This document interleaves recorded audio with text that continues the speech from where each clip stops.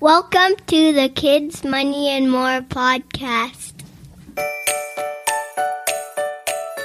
You're listening to the Kids, Money, and More podcast, inspiring kids to have good money smarts. Thanks for joining me for episode 7. In the next few episodes, I'm going to be talking about all these big changes that are happening in our lives right now. It kind of feels like we're living in a movie or a storybook at the moment. It's hard to describe it because it is just so weird and it's all happening so quickly. It doesn't matter where you are in the world, COVID-19, the illness caused by the coronavirus, is affecting every single one of us. You might not be sick because of it, and you might not even know anyone who is sick because of it, but I bet your life has been turned upside down just like ours has. In the past few weeks, we've had school cancelled. Yay, we're on holiday! Not quite, Kian, but we'll talk about that in another episode. My boys have stopped visiting their grandparents. I'm bored. When can we go to their house? Playdates have been cancelled. I miss seeing my friends. And busy places like playgrounds, restaurants, the movie theaters, and shopping malls are all closed. There are a lot more ways that our lives have changed because of this, and I'm sure yours have as well. We are being asked to make a lot of changes in our lives right now. But why, Mama? Well, that's a great question, Ryan, and it's actually really important for us to understand why all these changes are happening to people all over the world, not just us. People get cold and flu all the time. Why is everybody making such a big deal of this virus? Okay. I see you kids have a lot of questions about this, so let me explain. I'm not a doctor or a science expert, so this is a very simple explanation. When you're at school, an indoor playground, or someone's house where other people are sick, sometimes a few days later you might get sick too. These viruses and bugs that we can't see travel in the air when someone coughs or sneezes. When you are close enough to them, you breathe in the air that they coughed in or sneezed. Or you might touch something that they did, and then you put your hand in your mouth before washing it, and now you got that virus or bug inside you, and it might make you sick. And for a lot of healthy kids and grown-ups, when this happens, they might be off school or work for a few days, and then they go back when they feel better and everything goes back to normal. But those same viruses and bugs are very dangerous to some kids and grown-ups who might already be sick, or older people like your grandparents. But it can take a bit of time for those viruses to spread and go from person to person. So what makes coronavirus so different that our school got canceled? We can't visit our grandparents, and we can't even go to the playground anymore. Well, you said it, Kian. This type of coronavirus is very different to other cold and flu bugs. It is unique. You probably learned about what being unique is during some of your classes at school, right, Kian? Yes, I remember we had to talk about what makes us unique. Something that makes us different from other people. Like a special talent that we might have.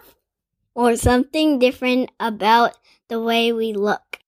Well, this new type of coronavirus is very unique from other viruses because it spreads from person to person incredibly quickly. Much quicker than some of the other viruses that usually make us feel unwell. Some people who are getting sick with this new coronavirus are able to stay at home and get better without going to the hospital. But some people whose bodies aren't as strong are getting really sick. Are they all getting sick at the same time? Is that why they talk about hospitals being so busy on the news and not having enough things to help the sick people, Mama? That's right, Kian. The people who are getting too sick to stay at home and get better on their own are going to the hospital at the same time. So let's have a think about why this might be a problem for the hospitals and all the people that work there. Let's use an example, but instead of sick people going to hospital, let's think about what might happen when people come to visit you and they're staying at your house. Let's start with one person visiting. You have a spare bedroom, so they're just going to stay there. You still get to stay in your own room. Not much changes when one person comes to stay. The following day, another couple of people want to stay at your house too. They need a bed to sleep in, so you let them stay in your bedroom and you sleep on an air mattress in the living room.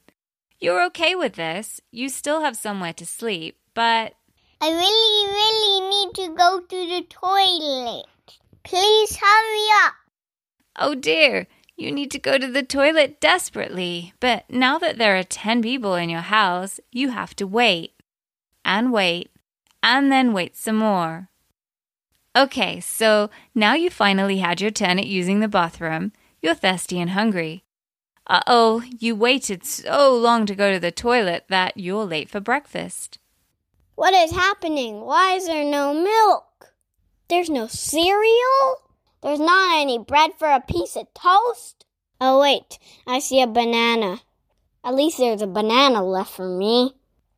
But wait, it doesn't end there. More and more people keep coming to stay. You don't have the air mattress to sleep on anymore because your new guests are using that now. So the only space for you is the floor in your parents' closet. The wait for the toilet is even longer now. But I really need to go poo. And the food is gone even quicker than before. Okay, I understand that there would be no beds and food left if too many people come to stay at our house at the same time. But what does this have to do with the coronavirus and hospitals? Great question, Kian.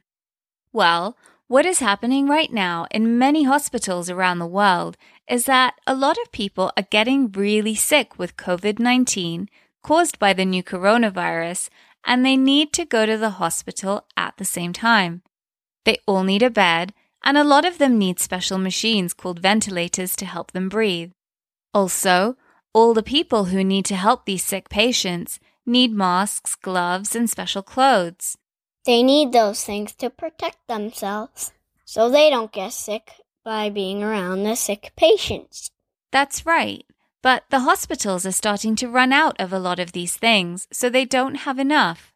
So let's think about our example again of people coming to stay at our house.